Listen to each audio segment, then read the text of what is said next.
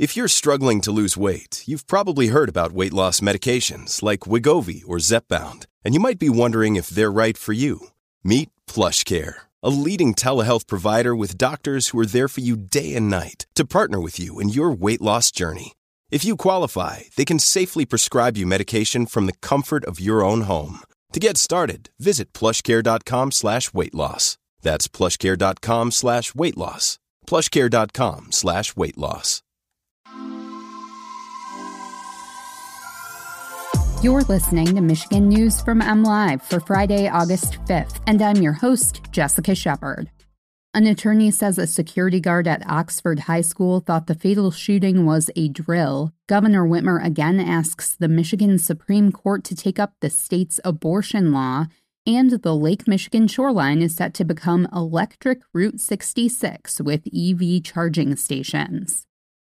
An armed security officer told investigators she thought an active shooting at a Michigan high school was a drill and that one of the bleeding students simply was wearing really good makeup, an attorney suing the school district said, according to the Associated Press.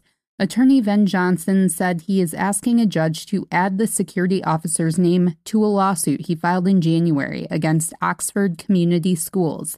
The suit also names Oxford High School's dean of students, 2 counselors, and 3 teachers as defendants. Johnson said in an amended complaint that school surveillance video he recently reviewed shows the security officer casually walking around in the hallway during the November 30th shooting at the high school. She apparently, according to what she told investigators, she was confused because she heard on the radio that there was an ALICE drill, Johnson told reporters. ALICE is an acronym for Alert, Lockdown, Inform, Counter, and Evacuate.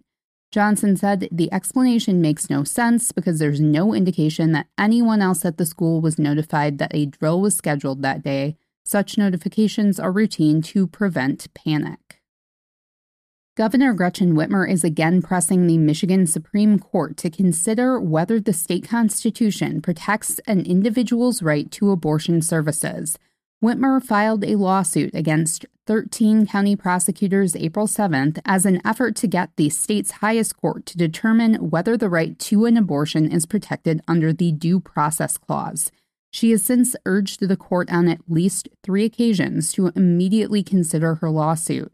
The latest ask came hours after Oakland County Circuit Judge Jacob Cunningham extended a temporary restraining order that prevents prosecutors from seeking charges against healthcare providers who offer services deemed illegal under Michigan's 1931 abortion ban. The current lack of legal clarity has already caused confusion for women, doctors, and nurses, and healthcare systems multiple times, Whitmer said in a prepared statement.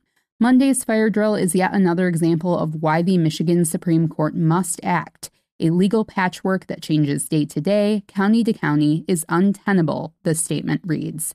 The Michigan Supreme Court hasn't yet said if it would take up the case, though it has accepted numerous briefs. As of Thursday, Whitmer's lawsuit was not listed among the court's more than 60 cases awaiting argument. Scenic road trips just got supercharged as the Midwest works together to create an electric route along the Lake Michigan shoreline. The Lake Michigan EV Circuit Tour will be a network of electric vehicle chargers spanning over 1,100 miles of drivable shoreline around Lake Michigan. The circuit was announced after Governor Gretchen Whitmer and governors from Indiana, Illinois, and Wisconsin agreed to build and maintain charging stations along the lake in their home states. The circuit is being dubbed an electric Route 66, encouraging EV drivers to take part in ecotourism. The key to this partnership will be reliable chargers along Lake Michigan's coastline. The chargers will be installed in key coastal communities at lighthouses, state parks, breweries, vineyards, restaurants, and other small businesses. You can always find the latest Michigan news by visiting mlive.com, and make sure to check us out on Facebook, Instagram, and Twitter. We'll be back here next week with more Michigan news from MLive. Thanks for listening, and have a great weekend.